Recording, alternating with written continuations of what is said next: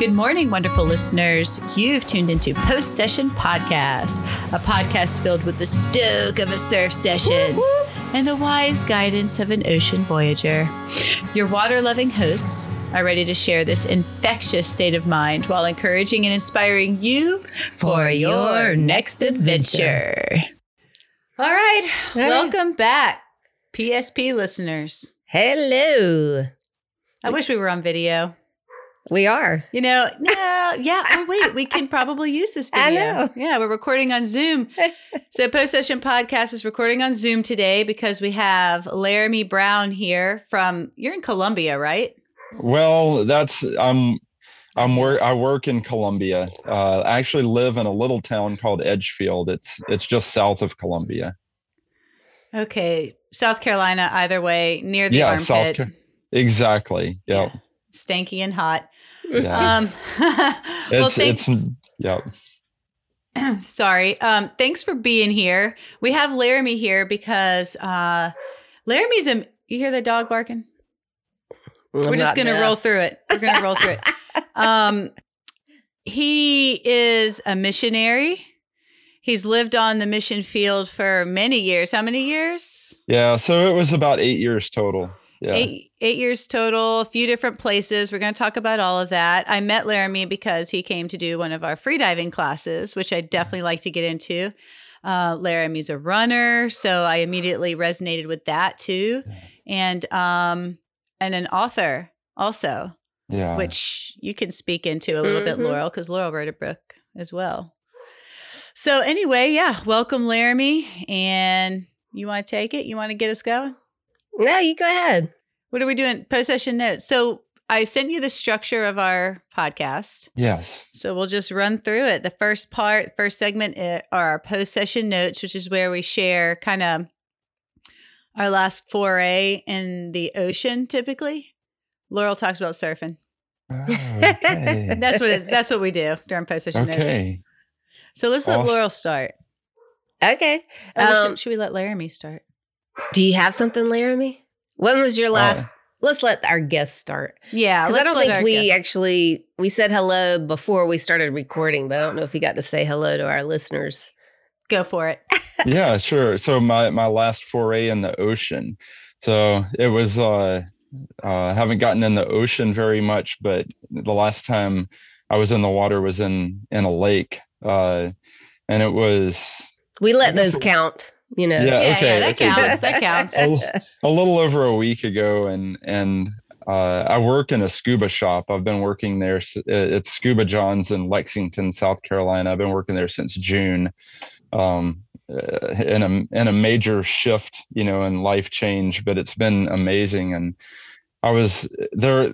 I just completed my dive master on the recreational scuba side through SDI, and they're a heavy technical diving shop. And so I just took my first intro to tech course, and it was incredible. The owners are great. They're very confident. And so it was a very good course. I was in double tanks for the first time, learning how to do valve drills and that kind of stuff. And they not only did they not take it easy on me, but they turned it up because I worked for them. But they did it in such a way that it made me want to rise to the challenge. And so I was able to complete the class and do very well and leave out of there with some confidence. And it was so fun. It was an amazing time. And what lake were y'all in? At Lake Jocassee. Okay. Oh, you went to Jocassee. Yeah. We do a class there every year. Up in Lake Jocassee. So for our listeners, I guess the technical part of the class is just equipment, or like, what does that mean? Yeah. So the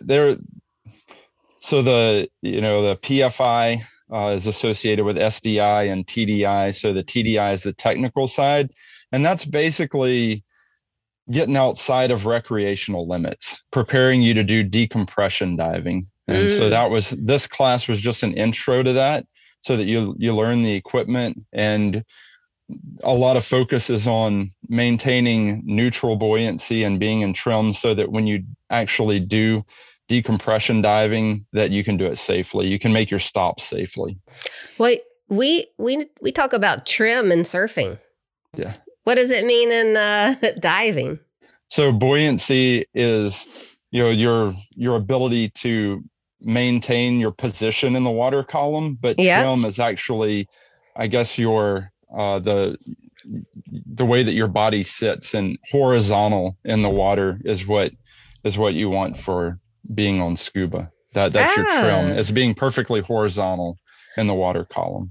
We do the same thing, but in a vertical position. Yeah, exactly. Okay. Yep. And my board would be in trim with the wave when it's vertical. I mean, horizontal. Yeah. Horizontal. Yeah. Laying or vertical. You never know. Right. Depending.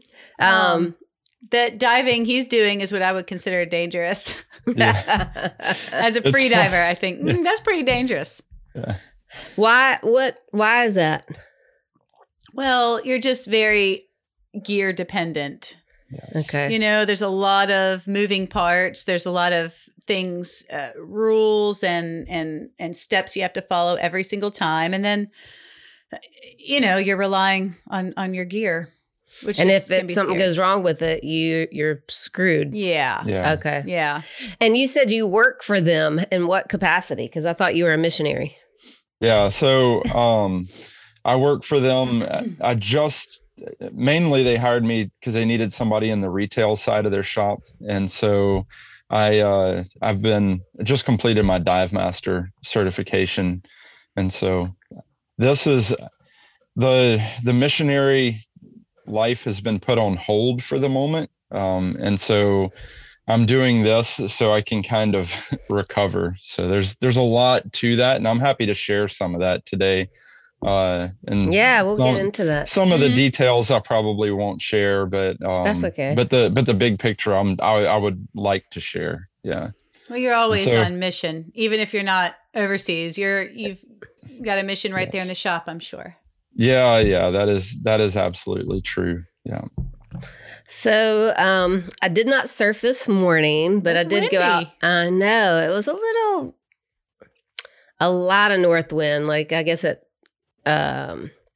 6 o'clock this morning, which is usually barely any wind. We've already feeling the effects of what may be Hurricane Nicole, it's Tropical Storm Nicole, and a lot of wind out of the northeast is where it's cycling around, I guess spinning. But anyway, so it didn't look great. But yesterday it was not just a little bit, and we had the swell already, so that was fun. A friend did get, there was a little entanglement. And so just as a warning out there of, they were two friends, been on the water a long time, and we all make mistakes. But when mistakes are made, people get injured and equipment gets messed up. So there was a collision.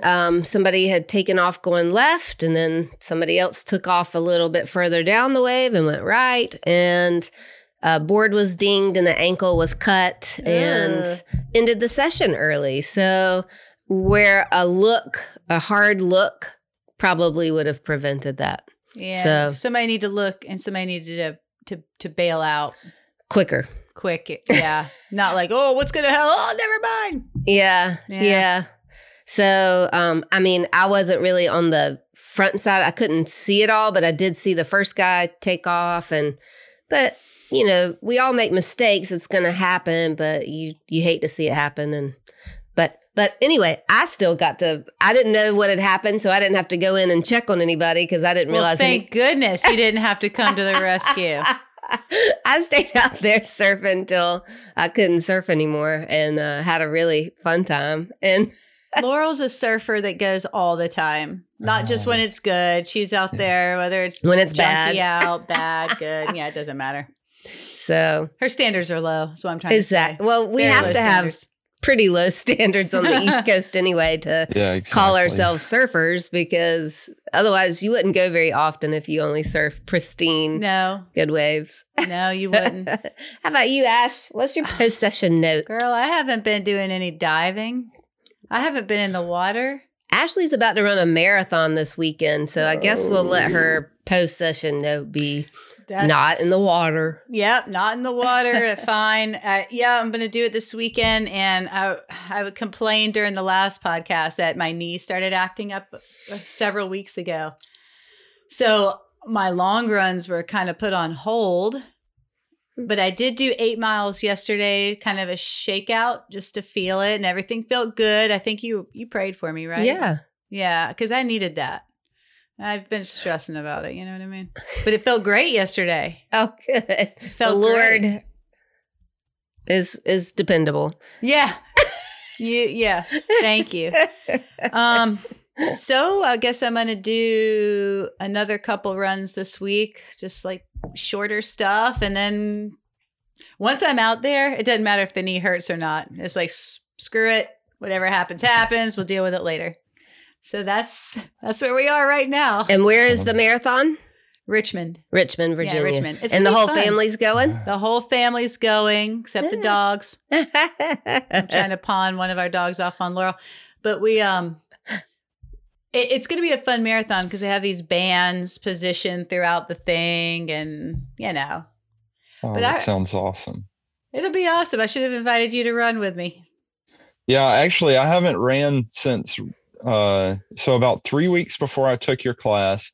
I think I mentioned I hit a deer on my motorcycle. Yeah. So I was in some recovery still when I took the class, and I just got out of sync, and I actually haven't ran at all since then. But and normally that's very unusual for me. I love to run, and so I definitely want to get back into it. It's just been, once you're out of it, then taking those steps to get back in has been, I don't have necessarily a good place to run right where I'm at, but you make it work, just like Laurel said with the surfing. If you like to surf, you get out there and you figure it out. So I just haven't had I haven't mustered up the motivation to get back out there and run in less than ideal conditions. So That's the hardest part. It's just getting going again. Because it's going to suck a little bit in the beginning.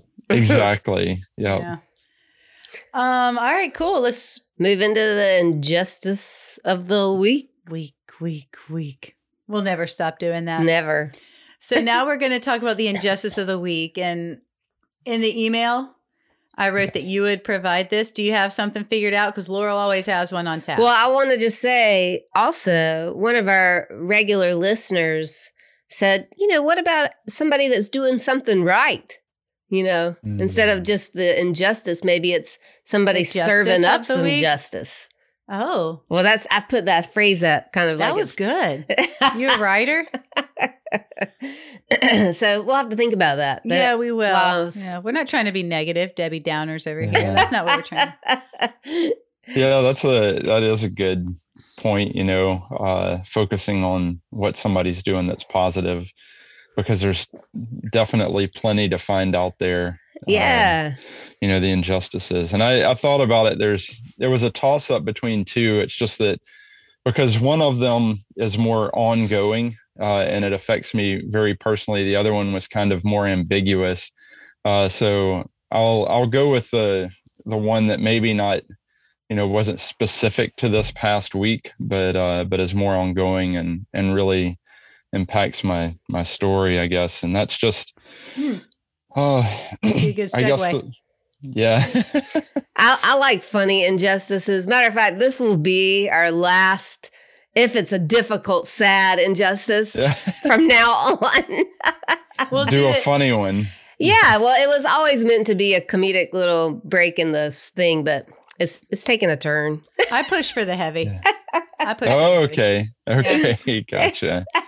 It's okay, but please continue. Yeah, I wasn't sure from the layout I've dealt with a lot of injustice, so there would be your whole smorgasbord to pick from, but I guess the biggest impact to me personally, and maybe this would segue some, has just been the handling of the Southern Baptist Convention's executive committee, specifically, and then the outworkings of that and all of the individual churches, and just the Southern Baptist Convention seems a great majority of church leadership, their inability to handle the sexual abuse cases in a way that really honors the victims. And so that's so you'll have to tell our listeners what is that? Yeah, some of our listeners aren't believers, and they're not plugged into maybe even a majority. Yeah, maybe even the majority. So yeah, give us some background. Sure. So some background, and I'll try to I'm going to think of a way to be concise, I guess, and I guess just that, especially over, it seems like the last 20 years or so, there's been a lot of sexual abuse that's happened in the Southern Baptist Convention. Mm-hmm. And a lot of it has happened at the hands of people that are in leadership positions. And when you say convention, are you saying it's happening at an event, or it's happening across a wide swath of in the overarching organization? Yeah. So thank you for asking that question. It's a very good question. And that is, so the Southern Baptists, the denomination that is organized, I guess the main top level leadership, they consider themselves not top down, and that all of the governmental political type decisions basically happen at a local level. They consider that local church autonomy, meaning that the local church has the ability, to make decisions for themselves, regardless basically of what the top level says. And the only real power, I guess, that's wielded is that they can be disfellowshipped, like, hey, you're no longer in fellowship with our that has some denomination. That has some kind of financial. Oh, yes, mm-hmm. Definitely. And that's dependent on the level, I guess, of how large the church is and how mm-hmm. much they're bought in and that kind of stuff. But yes, there can be financial consequences for that. So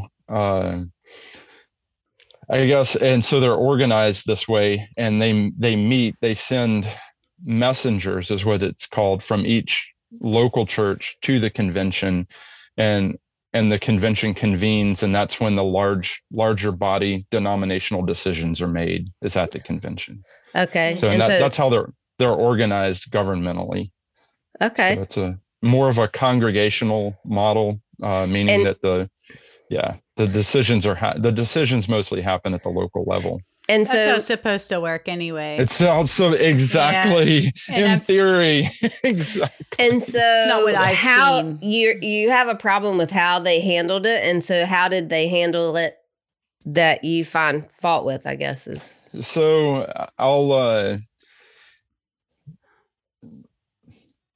I'm going to, again, try to be concise, and I apologize if I jump around, and please, like you just did, jump in, interrupt me, ask questions if it's not making sense, because some of this is very emotional. And so I may jump around. I may forget what I'm saying. And so get off on get derailed emotionally or something. But I guess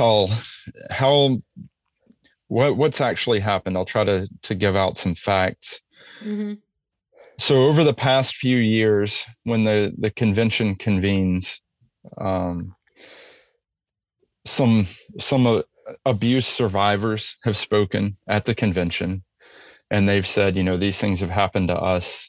And it seems that a majority of the messengers, the delegates from local churches have spoken up and said, hey, we want an independent investigation to happen. Yes. we want this to really push forward. We want to uncover what's going on here for the people that have done these things to be held accountable. Which is great. Yes, it is. Well, and law enforcement must be involved, right? I mean, yes. And I guess this exposes a larger, issue. Problem of abuse victims, not really, are by and large not able to see justice happen for them. So it's rare. Would you say that part of what you're saying is that maybe a abuse survivor shares with their pastor or somebody in charge that's maybe not the perpetrator or whatever, but in an effort to save face with the community or the church at large, it gets swept under the rug, so no authorities are called. Yes. And this is a big problem. Because the local church feels like they have all that power, and that, hey, we don't need to involve. This is a spiritual issue. We're going to handle this in-house. That's messed up. That's a big injustice. And yes. I think that those people should be held accountable. Like, if you're not reporting it to the law, that is a crime. Right. It is a crime. Mm-hmm. It is definitely a crime. If you're in a position of authority like that, most states consider you a mandatory reporter. Absolutely. Oh, I feel like my little heart is racing right now to not only do the people that perpetrated need to be held accountable, but the people that swept it under the rug should absolutely be held accountable. And your injustice, of course, the actual abuse is an injustice in itself, but the injustice that you're bringing up is that you have this big, huge, very powerful money-making church body that is mishandling the situation, much like the Catholics have been held at fault for doing for very similar, hundreds of years, probably.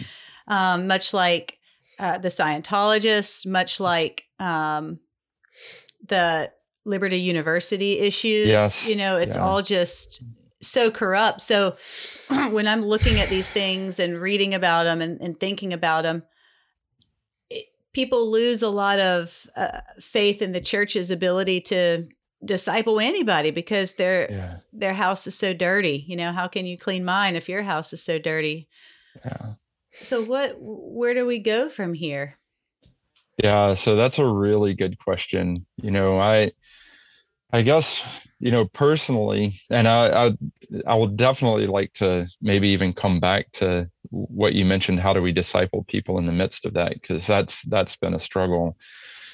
But, personally, so I guess I didn't intend when I initially went on the mission field to Haiti, and I wasn't directly a missionary with the International Mission Board, which is the international branch of the Southern Baptists. I went with a different organization and eventually formed my own organization. It's a non-denominational organization, but my spiritual oversight was through a local Southern Baptist church, and I was ordained through that church. And but when I went on the mission field initially, it was to do orphan care, and but through that, I don't know. What I ended up doing most of the time, my wife and I together, was helping people in one way or another that had been through, major abuse and neglect. I mean, things that are, unimaginable. And, horrific. And then once we got that experience, I guess, then we got more training and got more, education, and I learned a lot more about trauma and what it does. And then not only, academically, but experientially, Haiti was rough. We were in Haiti for a little less than 3 years. And, and then when we went to Slovenia for a little less than 2 years, and then Southern France to Marseille for a year. And in all those places, because it was just like, hey, okay, you've got experience with this. People would come to us and we would just hear case after case, and even, things that were happening in the, or that had happened in the local church by, church people that were in authority in those churches. So, and then when we came back from the mission field, I mean, I was pretty broken. We came back in March of 2021 back to the US, and so just it seemed like the primary people that God had brought, connected us to minister to, that primary group of survivors, there was a conflict in values between the people that we were helping and the organization that was our spiritual authority. And so, I don't know. I came to a place of really dark depression where I needed some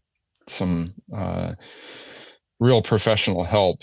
And then through that, I'm happy to share a little more about that. But it's traumatized. I'm trying to answer the question that you asked. But I think it's fair. It's fair to at some point we'll also maybe talk about like how traumatizing it is to work with trauma victims. Oh yeah, well, exactly. Yes. So there's that, and also going back to the denominational issues. I mean, did you find that you were more effective not being associated with a particular denomination? Well, that's where that's where I came to that conclusion, because I do believe in the value of the local church. I do believe that denominations have value. Because there needs to be accountability. I believe in healthy accountability, and even from a spiritual realm perspective, what's happening in the spiritual realm, there's a certain amount of authority that's respected in the spiritual realm. And so I did come to the conclusion that I could no longer be associated with the Southern Baptist Convention. And so I actually pulled back from my local church, and I've actually been attending in Lexington an Anglican church. And it's been good for me. I've just been attending there. It's very simple.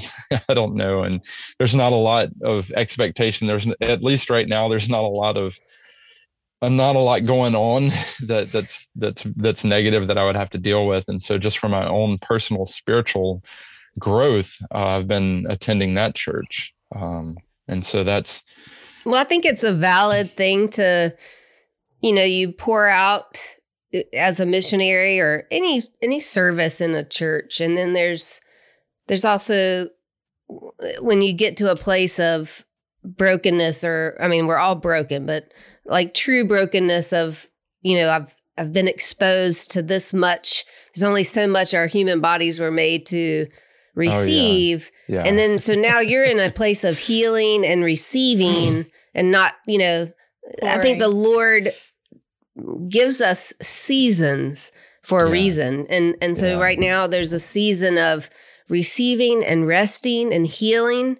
And so that there'll be another time of charging out with, new orders, and the function of the church is to make sure that we do stay filled up to do our work. And when your job and you're remote, you're far away from everybody, and your job is to just keep pouring out and pouring out and pouring out with few resources to get kind of refilled, I could imagine that starts to add up pretty quick. And then to have the box kicked out from under you, because suddenly the organization that is the one that's your support or authority or help or whatever is not reputable. Yeah, right. So that foundational thing that's holding you up is suddenly a three-legged stool. Then, you're out there on a very wobbly precipice, and hopefully, it's good to hear that you are in, a new church and finding a place of rest and and that you maintained your faith, because people with a lot of church hurt will pull out. Yeah. You see it all the time. They're just done with it. Yeah. I don't mean a specific church. I mean with their faith altogether. Mm-hmm. Yeah, it definitely happens. Yes, a lot. And I empathize with that. Yeah, and I have 3 board members right now for my organization, and all 3 of them have been an incredible support to me and my family through everything that we've been through, and they've been supportive. So basically, what we stopped doing, sent out letters to our supporters and said, hey, we're going to take a step back. We're going to basically put any regular vocational ministry on hold for the projected future for the moment, so if you have other places, that just pray about where God can ask you to send that support that you are sending to us, and, send it to somebody else for now. I'm not taking any salary, and we're not, asking for any support at the moment. We're just kind of on hold. And my board members, one of them, especially because he still goes to the church that I was attending, and that was our spiritual oversight. He's like, I don't really understand, because I just don't know all the stuff that's going on. But I support, I believe that God has called you. I believe that he's leading you, and I support your decisions. I'm still going to go to this church, but, as far as our organization, he said, I'm supporting you. Yeah. He may need to be in that church. Yeah, exactly. Yes. Well, maybe we should talk. We're already in Godwaters. I mean, right? We're like in the well, meat we're of the about thing. our next step is to dive deeper. Like, obviously we're not going to solve this injustice of the week, Yeah. but I do see, like, as you're telling me this, like, because Ashley's told me a little bit about you, and I look forward to hearing more about that in the dive deeper of maybe some of the experience that you had in Haiti. But I do see you being a warrior for change. Maybe I'm sure you love being in ministry out in the field, but there is a field right here, in the church governing bodies that needs a champion to be called back to accountability, representation, and handling things well. And so, as a person that's seen, the abuse, you've been on multiple sides of, and then been on the receiving end of or the church body or whatever, and being in leadership, maybe an ideal candidate for someone eventually, to go back in. Okay. So what Laurel's saying is you need to be fixing the Southern Baptist Convention while you're here. You need to just attack it. Well, I think it's bigger than the Southern Baptists, but I think they, because obviously the Catholics had the same thing. And I can't help but think, when you're telling that story, the abuse that pops in my mind is the same group of men who turn their back on a female speaker. So that disrespect of women that runs from the top to the bottom of whether it's sexualized, yes, all of that. And I just see, I think Jesus wants to just spit that out of his mouth. Mm-hmm. Yeah. Or, I mean, that's my interpretation, Jesus. I don't know, but you tell us. You tell us. Anyway, so like there's a deep issue there that is grossly wrong and not line up with Jesus's love for people and his champion of women and those that are seen as the least of these, or the weaker, or the whatever. Yeah. But I agree. Well, I think now that we're diving deeper, maybe we'll just, from a practical, perspective, let's talk about your overseas missions, because a lot of us, we know that we're supposed to be on mission and we're supposed to be making disciples and doing these things, but not everybody drops everything to do that. Not everybody really takes it on and leaves home and goes out in the field. And you took your whole family. Yeah. Yeah. So your wife must be super cool. She is, yes. And then what happened? You guys decided, hey, let's do this. We're going to Haiti. Yeah. So again, there's a big, long story to everything in my life.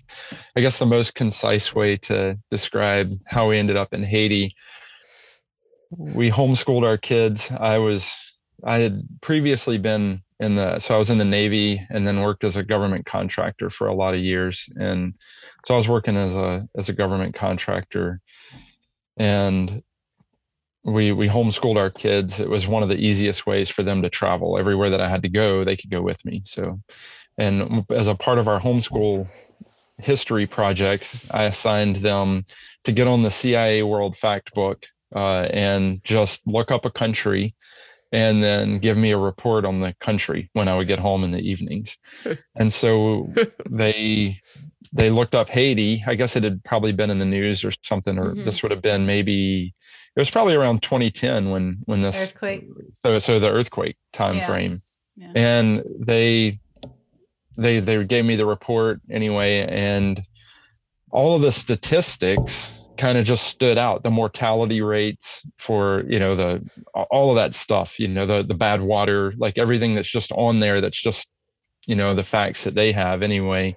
And so we just felt led to start praying for Haiti. And that led us, we didn't know any missionaries, didn't know anybody there. We just, because of that project, just felt led to begin praying. And then in 2013, we had the opportunity to do a short-term mission trip.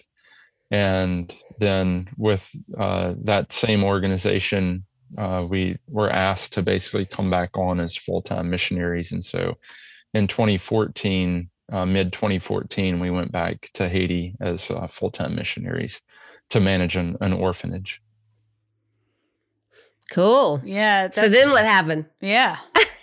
So then, oh my goodness. Then our eyes became opened pretty quick to, and the best way I've tried to describe this different ways, and the best way I think of it now is to think of orphan care, and this is any kind of international orphan care for sure, in a spectrum, because it's rare. And I know this might be shocking to you and shocking to your listening audience, but it's rare to find an actual orphan in an orphanage, and that's anywhere, especially internationally. So thinking of orphanages, orphan care institutions on a spectrum, you'd have everywhere from the ones on the good end, I'd say, the ones that are really trying to help, that really, for whatever reason, they ended up with a child and they're truly dedicated to do what's best for that child. That'd be on the good end. And usually that's what we would expect orphan care would be. Yeah. Exactly. And so there's those, and I'd say those are very rare, very, very rare. I ran across, pretty much one, maybe two, you could consider the time that I was in Haiti. And even then, they had lots of issues, but they were really dedicated to what was best. They really want, their heart was to do what was right. Then, all the way on the other end of the spectrum, and there's a spectrum here, are the ones that are truly predatory, that are trafficking kids for whatever form of exploitation they can get out of them. So that would be the far end. And how many orphanages were you involved or had interactions with? So we were hired to basically, or brought on to manage one. There was, and they had two in their network. So, and we only lasted 7 months before, and they would still be what I would consider, on the farther end of the good ones. Okay. But still, there was so many ethical issues that we could not continue. After 7 months, we were like, we can't, in good conscience, take money from supporters and be in this position, because you have way too many bad ethical issues going on here that, I think maybe your heart was good in the beginning, but now it seems that you just want to continue the stream of income, and it's not going to where I think the supporters believe that it's going to. So we didn't last with them. And so we moved out, and that's when we formed our own organization. I was preaching at a local church, and they had an English speaking service on Sunday nights. It was a Haitian church, and the pastor of the Haitian church asked me, even though you're leaving that organization, you've been preaching here, I want you to continue. Would you consider that? And so we stayed in that role, and entered into a more specific disciple making, role at that time. And that's when we formed the organization that was in early in 2015 called Disciples Outpost. And that's how we functioned since then. And is this next part when you went into a really bad orphanage? Yeah. Okay. So we just moved into we left the organization that we were with. We rented a house in the community and tried basically to live as close as we could to the level of your average Haitian. That was, which was, I don't know if I necessarily recommend that. There were good things that came out of it. I mean, we had an empathy and a connection that we wouldn't have had otherwise, and exposure and all of that stuff. The credibility, all those good things, but it was very hard on my whole family. It was very poor. It took a big toll on us emotionally and physically even. So, but anyway, that's when we moved into that rent house right next door to us. The very first day that we were there, we had kids come over to our house. And by that time I kind of had at least my finger on the pulse of the bad side of orphan care. And then we could speak the language good enough that I could communicate with the kids. And I mean, right away, they came over.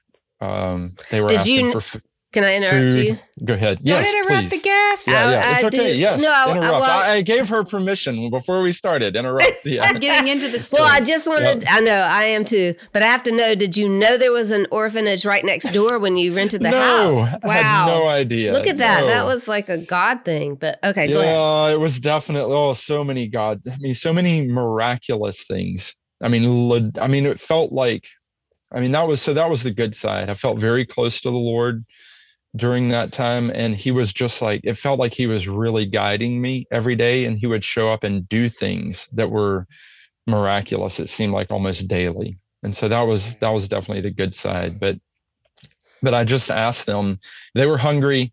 I think we might have given them some food. And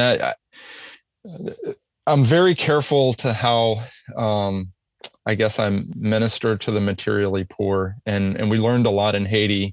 There's a really good book called When Helping Hurts. That's a good place to start. If you haven't read that, I recommend it. I've heard of it. I haven't read it. And so Steve Corbett and Brian Fickert. But anyway, I asked them point blank. I'm like, where are you living? Oh, we live in this orphanage next door. And my very next question, do you have parents? Oh yeah, we have parents. Oh yeah, I figured you did. Do you have their phone numbers? Do you have contact? Oh yeah, we have their phone numbers. We've got contact with them. And so, that led into what became the next 2 years of our life. I don't even know, how to make that, how to shorten the story other than to say, the big question is usually, well, how did the kids end up there? Yeah. And I know that you've got a heart for all the people you were working with and these children and everything like that. But the whole thing just reeks of complete and total destitution. Oh, yeah. From when you very first minutes ago said that most of the orphans were not orphans. Most of the kids to me, that just it's desperation. Makes me think that everyone, the organization you worked for before the orphanage must have been just completely desperate. Otherwise, why would they? But anyway. Yeah. So and it does, and then who's the most vulnerable? When you're dealing with predators, they deal with the most vulnerable. They go after the most vulnerable prey. And that just seems to be something that's consistent. So when you started interacting with these kids next door, and then what happened? Phone number from the parents. Oh yeah. So a lot began to unfold and began to happen. And it wasn't always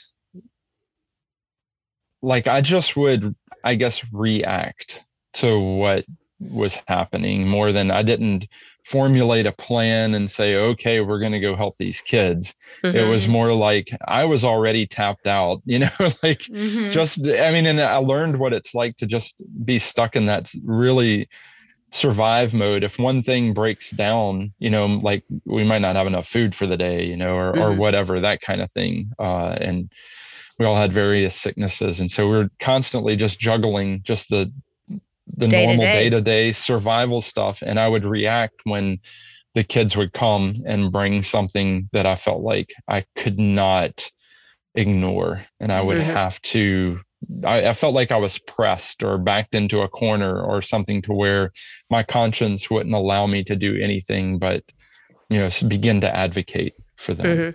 So it wasn't a plan. It was just like I felt like God was bringing me these kids, and I couldn't ignore what was going on. And I would just take one step, and then it would lead to another step, and then another step, and God would open doors. And so, well, give us a few specifics, because our listeners won't know what you're talking about. Sure. Yeah. So I guess one of the things I would like to say is, the question is how do these kids end up here? And there's a variety of reasons why they end up in orphanages in general, but these specific ones will give you their individual story. They told me, they said, I was in my village. A lady came to my village and she told my parents, if you give me one of your kids, I will ensure that they are taken care of, that they're educated, that they get 3 meals a day. Eventually, what's going to happen is they're going to get a visa to go to the United States. They're going to send money back to you from the United States. And then once they're established in the U.S., they're going to send for you and give you visas, and then you can go to the United States. So that was the story that was told to these parents to give up their kids. And so the kids were, scared to death all the time. They were living in fear. And so they were afraid to tell their parents what was really happening to them, and just, various levels of neglect and abuse that was happening to them. And how old are these kids? All the way from infant to 18. So all the children. Say that again. So they didn't have because it seems like it'd be easier to control maybe this age group as opposed to or had the 18-year-olds probably been in it for so long. Yeah, that's exactly what it was. And the ones that we mostly saw were in the probably 12-year-old range. That's the ones that we mostly would see that would actually come to our house, that had some level of freedom and actually, could get out and move around, I guess. It sounds like you were there in the worst possible time in Haiti. Well, I don't know. I think all of Haitian history is rough. It's so bad, right? It's so much worse right now. I look at it every day. It's way worse. Infinitely worse right now than it was when we were there. I just remember in the wake of the earthquake watching a special on the situation. And this guy, he was sleeping with his kid basically under just this makeshift shelter, because everything was leveled.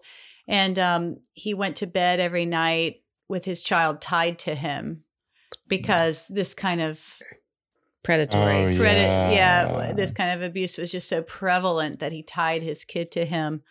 So you went when that was going down. Yeah. And everyone was mega desperate because they didn't have homes and didn't have food and all those kinds of things. Is that right? Oh yeah, definitely. There's still that's been the case. I talked to some missionaries that had been there off and on at least since the 1980s, and they said, when we would ask, "Oh, is this earthquake damage? Is this from the earthquake?" They're like, "It's always been this way. It's always been horrible." Wow. Yeah.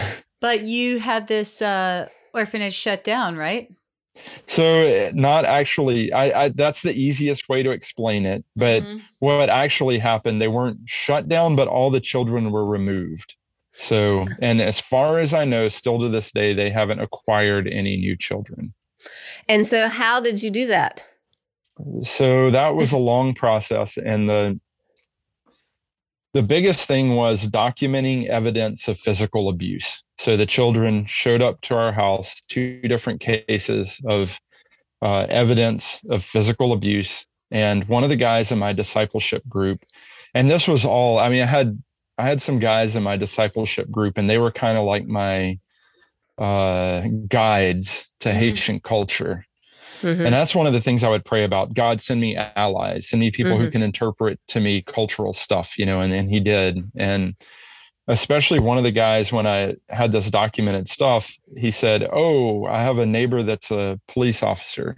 And so I said, "Okay, let's go talk to him." We went and talked to him, and it's just this police officer. The first thing he told me, "Oh, I've just been put on a force to work with these kind of cases." And so that was, just that's how it got started, I guess, was evidence of physical abuse that I could document, visually in photos and videos, and then connected with the Haitian authorities that were, that dealt with this kind of thing.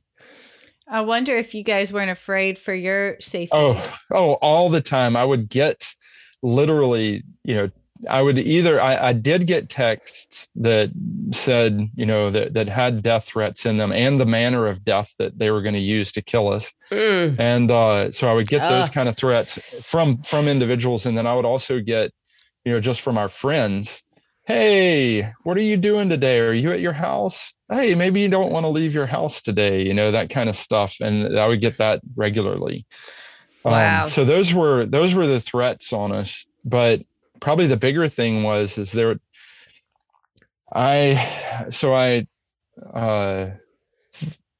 police came, they investigated, and they found, the main thing we would tell the kids: call your parents, tell them the truth. If the authorities come, just tell them the truth. Tell them what's going on. That's all we would tell them. Just tell them the truth.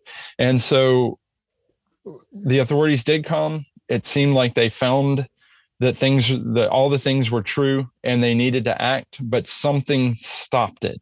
And I could only, imagine that would be my guess. But everything just came to a halt.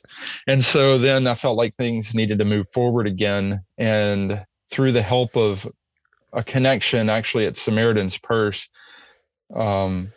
they connected me. So a person at Samaritan's Purse on the field in Haiti connected me with a journalist for Radio Caraïbe. And it would be aired all through the Caribbean and in France. And they did an interview with me, and I did the interview in Creole and told what was happening.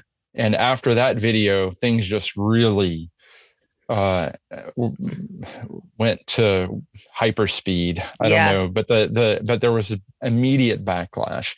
The immediate backlash was a subpoena to me to go to Haitian court with a defamation lawsuit against me. And so that was scary. That was really scary. Going to a third world, courtroom.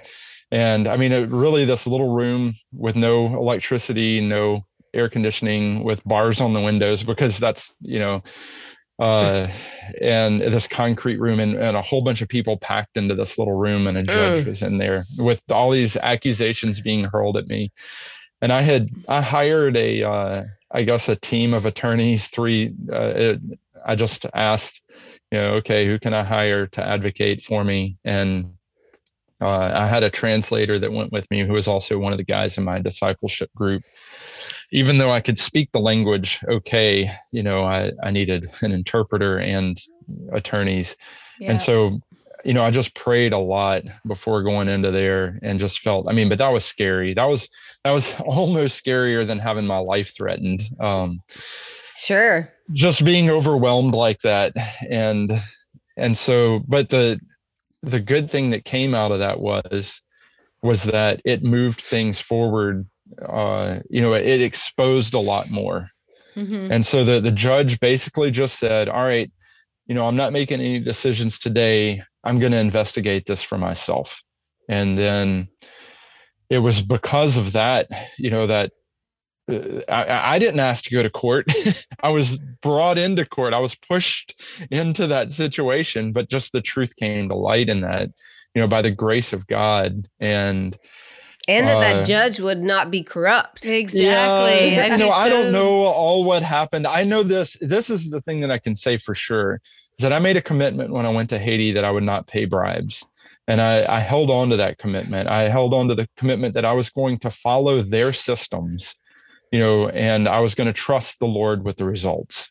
And I held on. Now I can say that I suffered greatly, and my family did, because of that commitment. And it would be hard to go back and say that I would make that same commitment, because I didn't know what I was getting myself into.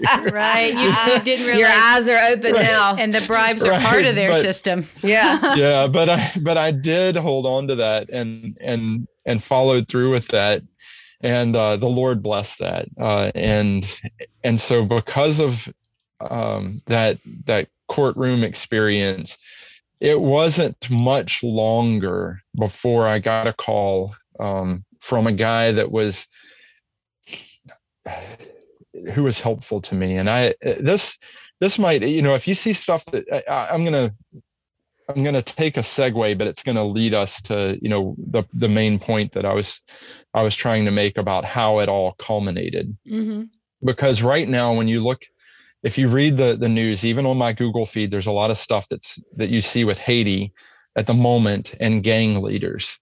Mm-hmm. And so I'll say that not all it's not the same as gangs here necessarily. Sometimes it is, but not all gang leaders are necessarily have bad intentions. Right. That's not their intent. That's just the way that they've found to survive, the way that the economy works, and other things. And I actually did if any of the listeners are interested, I did a lessons learned seminar that's on my website that I could point you to if you want to know, the details of this experience and those kind of things. But anyway, one of a guy that was considered a gang leader, but also held a position of real authority called Kazek, and it's kind of like a sheriff type position, but only administrative.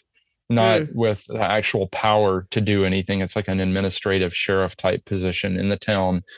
He was very helpful to me, and he had nothing to gain from it and everything to lose, is what I felt like. And he stuck his neck out because I felt like he really cared about kids.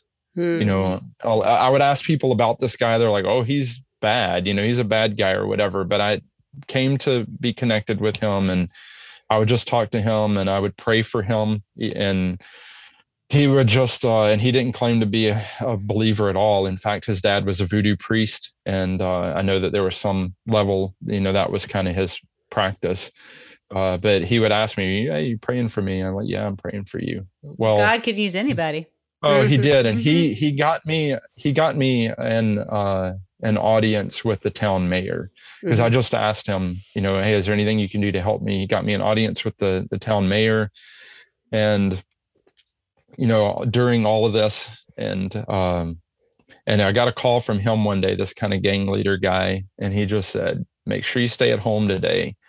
Don't go anywhere. But by this time tomorrow, all the kids will be out of that orphanage. Oh, and wow. So I just stayed at home and, the next thing I knew, it didn't happen all at once. So it happened in waves. So all of the youngest kids got removed first. Mm-hmm. And then I saw posted on Facebook, hey, we just got 8 kids in our orphanage, and we had a Haiti Facebook group. We just got 8 kids in our orphanage. The Haitian Social Services dropped them off. We don't know their names. They gave them they gave us no paperwork to go with them. We don't know anything about them. Will you, does anybody out here know what's going on? And I was like, oh yeah, I know what's going on.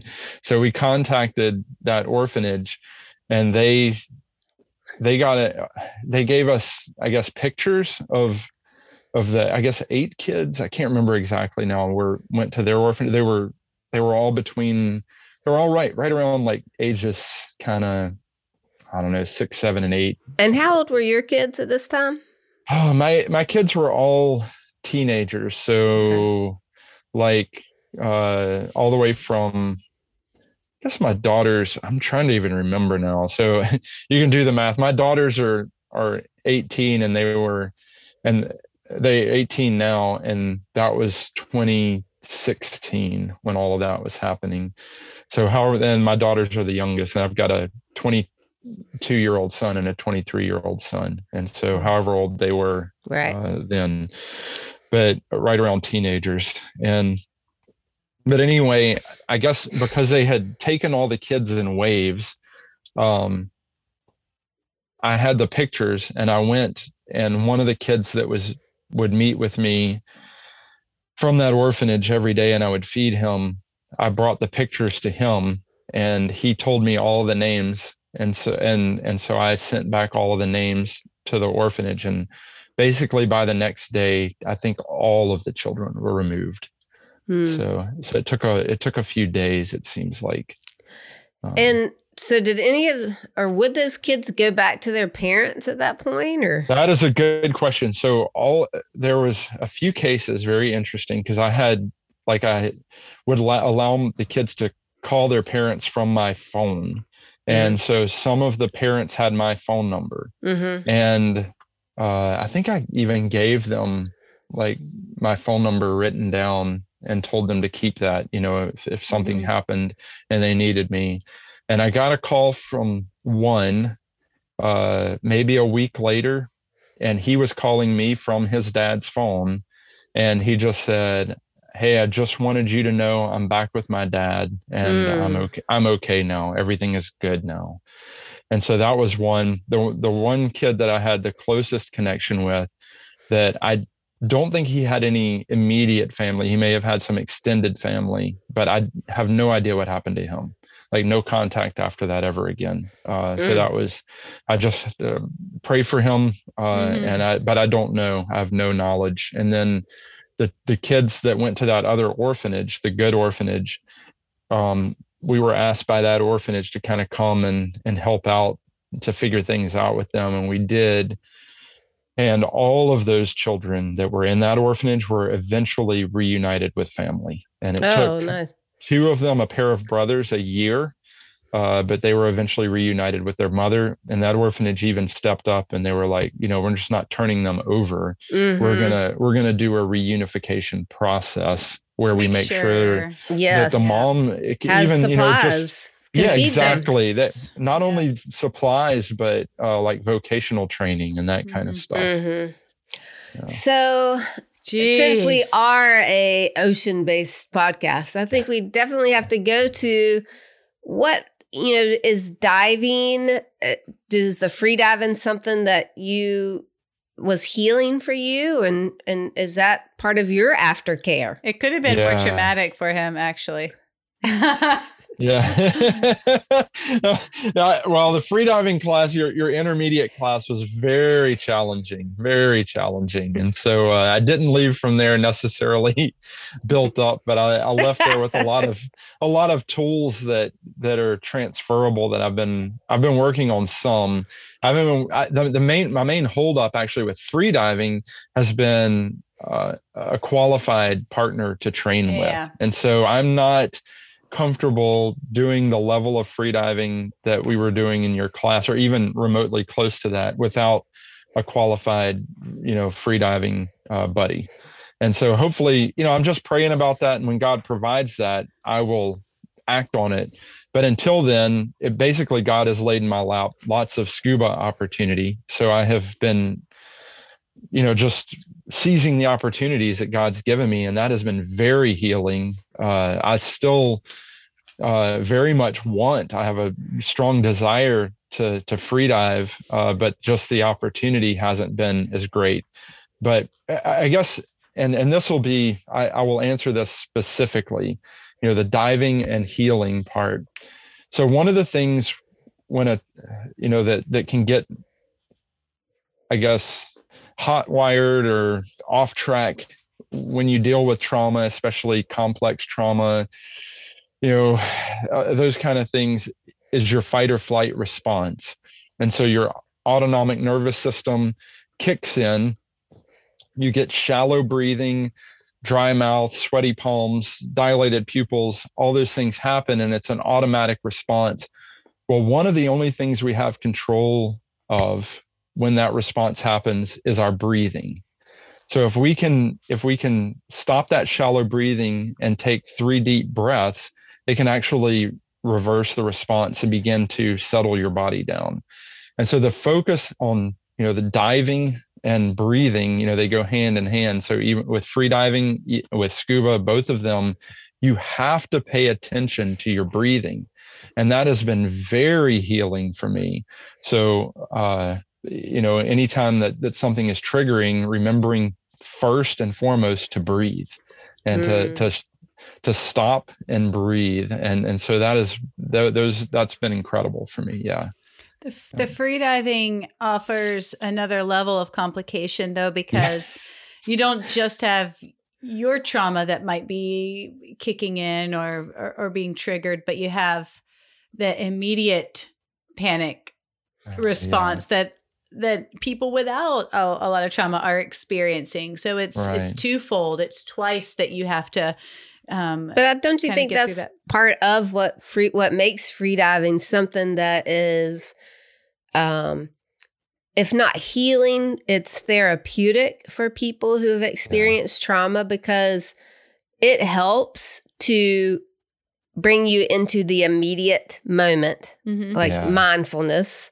Yes. Yes. The body scans, like doing the respirations and doing the body scan. Hey, where am I feeling tension? And then the deep breathing. Ventilation. Sorry, ventilations. Yeah. She was going to correct you. Don't worry. We have a lot of people come through the class for that express purpose. Kind of but we haven't yet developed a class that's aimed just at kind of, addressing trauma. I do have a friend I want to hook you up with. His name's Ben Durbin. And then we had his partner, business partner, Carly, come into our class. And they're both working on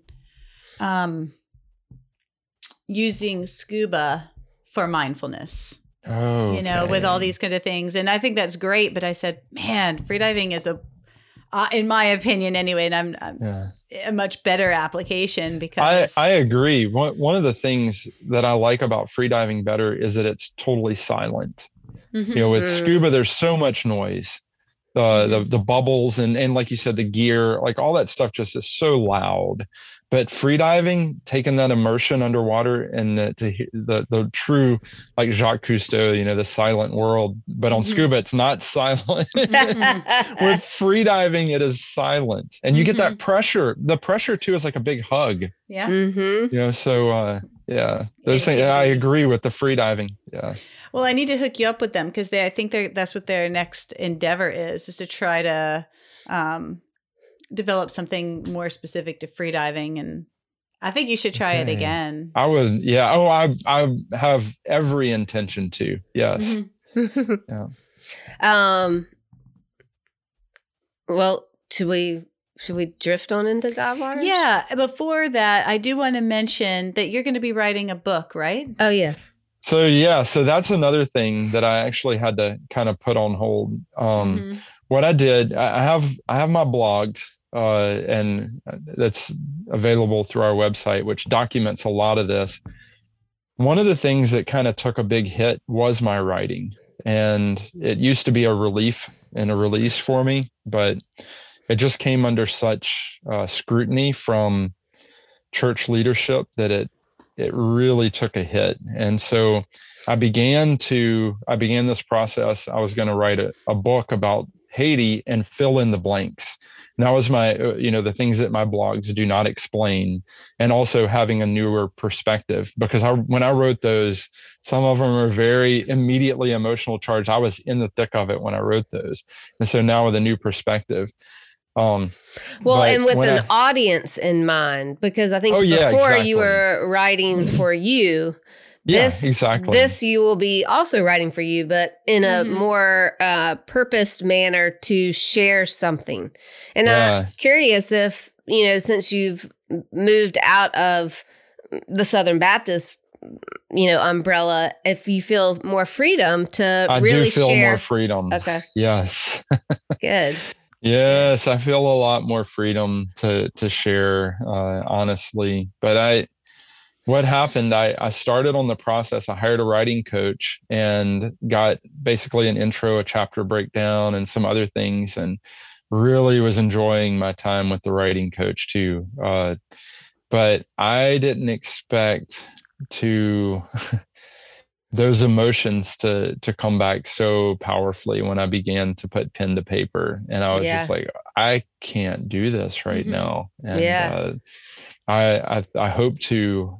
I think might I'll be 5 years get there. from now. Yeah, you know, but time. I couldn't do it. I mean, it was really, it was like opening those wounds again, and I think I need some more time before I can do that. Yeah, that sounds my like blogs wisdom. do exist, and like the videos exist of the seminar that I did. So there's a lot of stuff that I put together right after I got back from Haiti that I wanted not only the church, but anybody. When somebody, one of the main things is I want somebody to feel the freedom to say no without guilt. When somebody puts a picture of a child in front of your face and says, give, I want you to be able to say no and not have any guilt by saying no.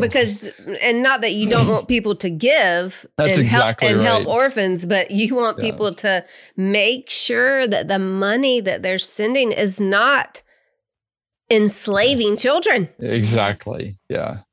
That's going to be an informational book.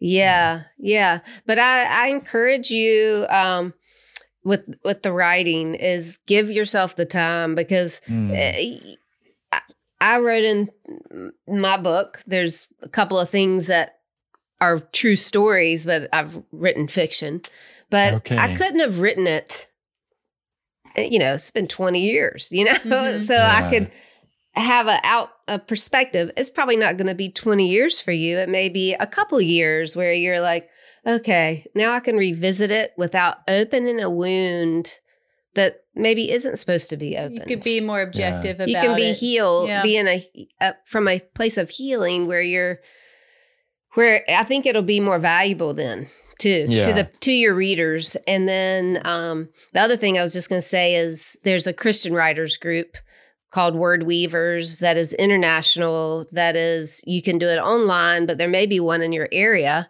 If you Google Word Weavers, you can search chapters, but it's a very supportive Christian writers group that's a critique base. So, you can bring 500 words, 200 words, 1,000 words, and somebody's going to read it and then they're going to critique it in a sandwich method.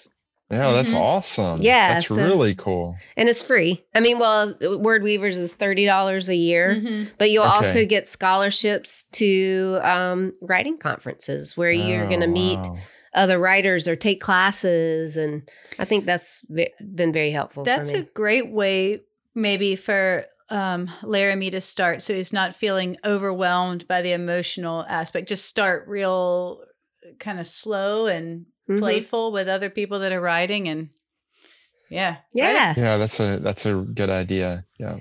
For the Devo, I mean, this whole episode's been kind of out there and maybe in some ways critical of the bigger C word, the church. And I know that's not your intent, but I mean, yes, there is changes that need to be made. And who's better to voice them than people that are in the church? Yeah, exactly. Yeah. But I've been reading Timothy Keller's Proverbs devotional. And this made me think of you, but those who give to the poor will lack nothing, and those who close their eyes to them receive many curses. And a lot of people take that verse and say, oh, well, I just give generous and then I'm going to be more prosperous. But the second clause gives us a hint at why financial generosity can enhance material security. Selfish people get curses from the community around them.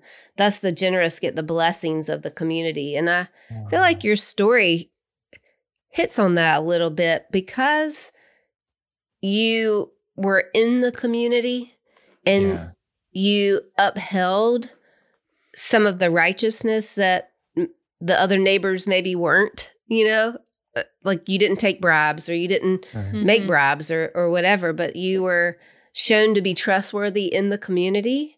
Yeah. There was blessing there from some other community members, like the judge or even the gang leader. The gang leader. Yeah. He earned street cred with the gang leader, probably through your righteousness. Yeah.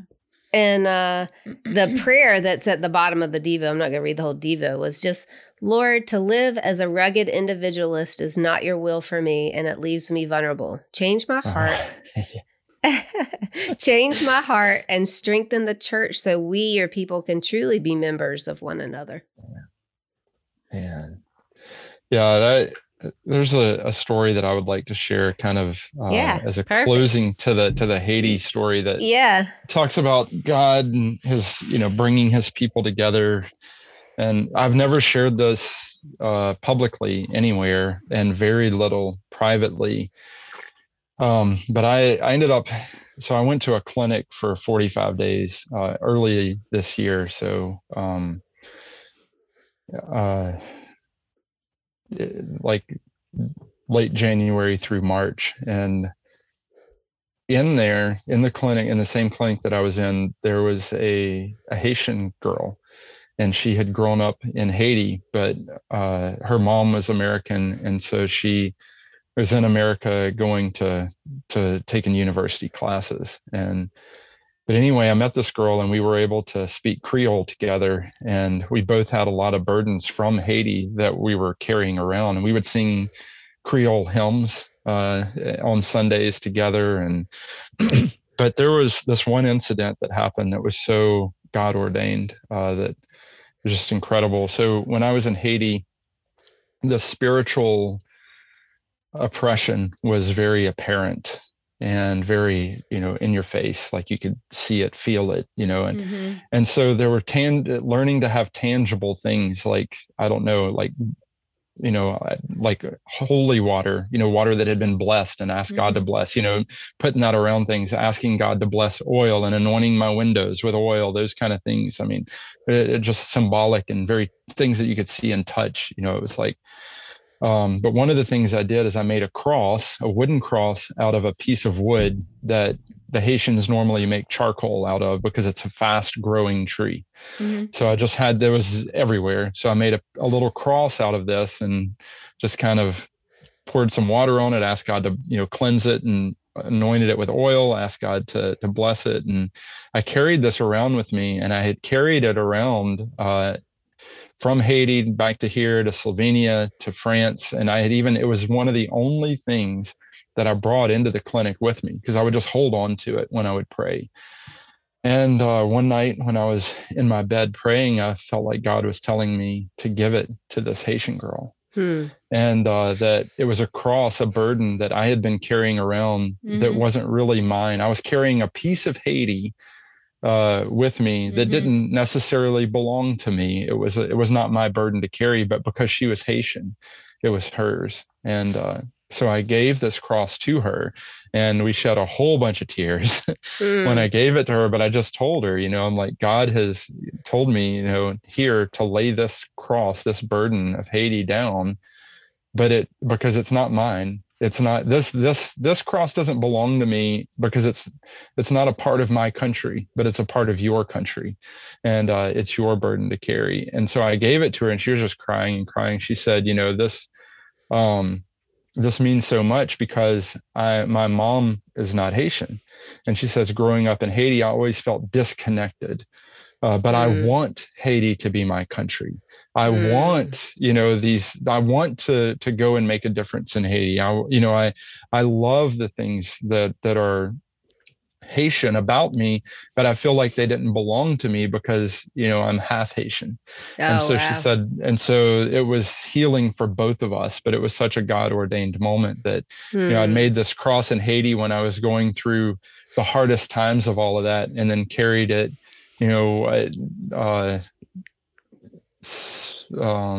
like 6 years later or something, give it to a girl that had no, it's only God could do that. You know, that's the introduction to your book, Yeah. right? Absolutely. That's the story. Yeah. You're in the clinic, you're doing these Yeah. things, you're at trying to heal from everything you're going to be talking about in the book, and you have this connective moment with this girl. Yeah.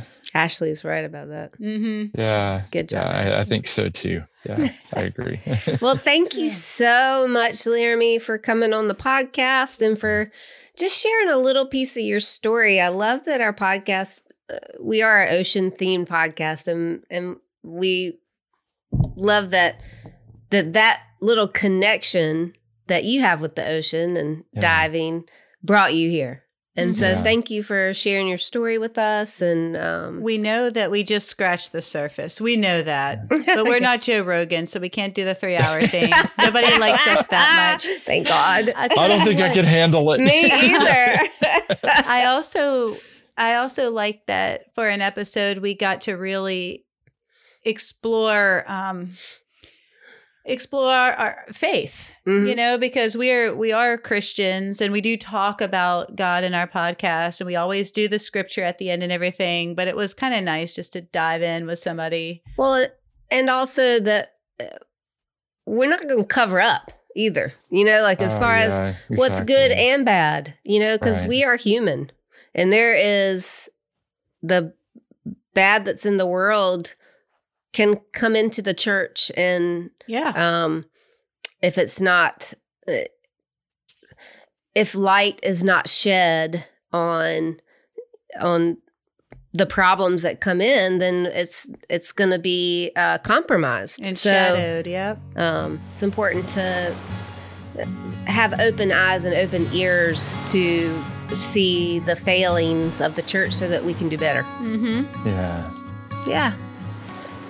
Thank you. All right. Laramie, thank you. Just stay on the line with us, okay? Sure. Yeah. Okay. Thanks for having me.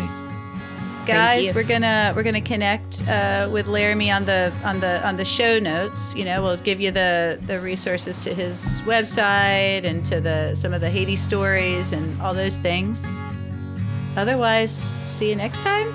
Yeah, leave a review on Apple Podcasts. Let us know if you like our podcast. Yeah. Or if you're listening. Yeah. Just let us know you're out there. Yeah. All right. Bye, everybody. Bye.